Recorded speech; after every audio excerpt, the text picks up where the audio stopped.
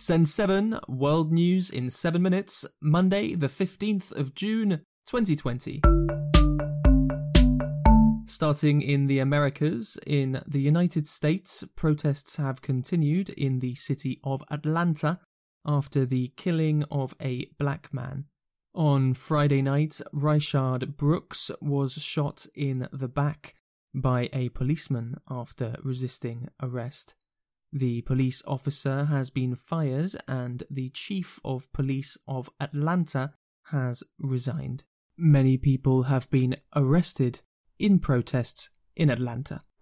Now, I know we do a lot of talking about what separates us. I know we do a lot of talking about how far we have to go, but let's talk about what we've done. Let's talk about what we've done in such a short period of time. We have forced them to acknowledge the pain that has existed for years and years. We have forced them to take into account and consider what we've gone through ever since they brought us to this country. In the city of New Orleans, protesters pulled down a statue of slave trader John McDonnell. There were supporting protests around the world yesterday, including in Germany, New Zealand and Japan. Latin America continues to be the epicenter of the coronavirus pandemic. Brazil has now reported 850,000 COVID-19 cases, the second highest in the world.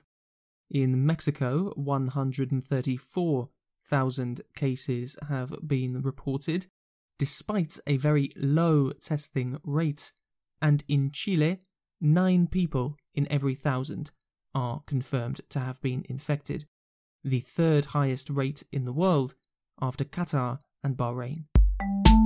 Peru has the second highest number of COVID-19 cases in Latin America with 225,000. Peru does have one of the best testing rates in Latin America, 5 times higher than Brazil's. Peru was one of the first countries in Latin America to have a nationwide lockdown 3 months ago. However, the virus continued to spread, particularly as workers left major cities to return to their hometowns. Africa, in Mali, 2 UN peacekeepers were killed on Saturday. There are 13,000 UN peacekeepers in Mali, where Islamist groups are fighting against the government. In Nigeria, at least 60 people have died in attacks in the northeast. Nigerian authorities say that they are responding with counter-attacks on the jihadist group Boko Haram. There are more signs that the coronavirus pandemic in Europe is easing. The United Kingdom reported 36 deaths on Saturday, the lowest since lockdown began 3 months ago. In Spain, Italy and France, deaths and new infections are at their lowest levels in months. In France, cafes and restaurants will be able to fully reopen from today. Spain will open its borders to travellers from some countries from the 21st of June. Travellers from the Schengen area will be able to arrive without a quarantine, but the border with Portugal will remain closed until the 1st of July. Greece has also said that it is ready to welcome tourism. Asia, in the Philippines, 2 policemen were killed in an attack on a police station in the southern Sulu state. The attackers escaped, but the police suspect a jihadist group. In Iran, the coronavirus daily death toll was 107 yesterday. This is the first time that Iran's daily death toll has been over 100 for 6 weeks, raising fears of a second wave. In Afghanistan, over 400 security personnel have been killed or injured in the last week. The government has blamed the Taliban for these attacks. the government and the Taliban are expected to hold peace talks soon. Singapore has passed 40,000 confirmed coronavirus cases. Antiviral drug remdesivir has been approved for use by the Singapore Health Sciences Authority. Singapore has one of the best testing rates in the world and has had 26 confirmed deaths, lower than most countries with a similar number of infections.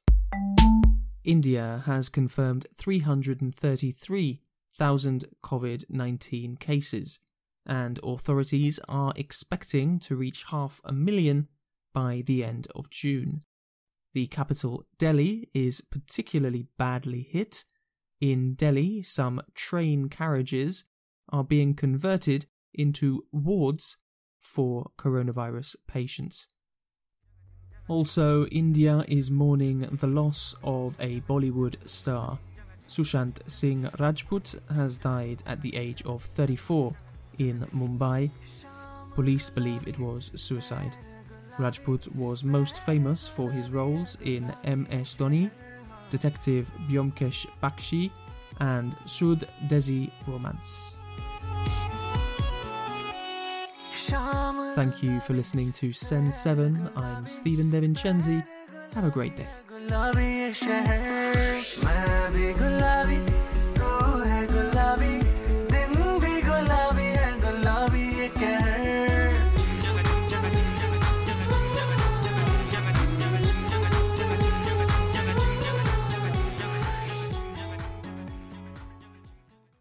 If you enjoy this podcast, please help to support it by telling your friends, sharing it on social media, or by leaving a review.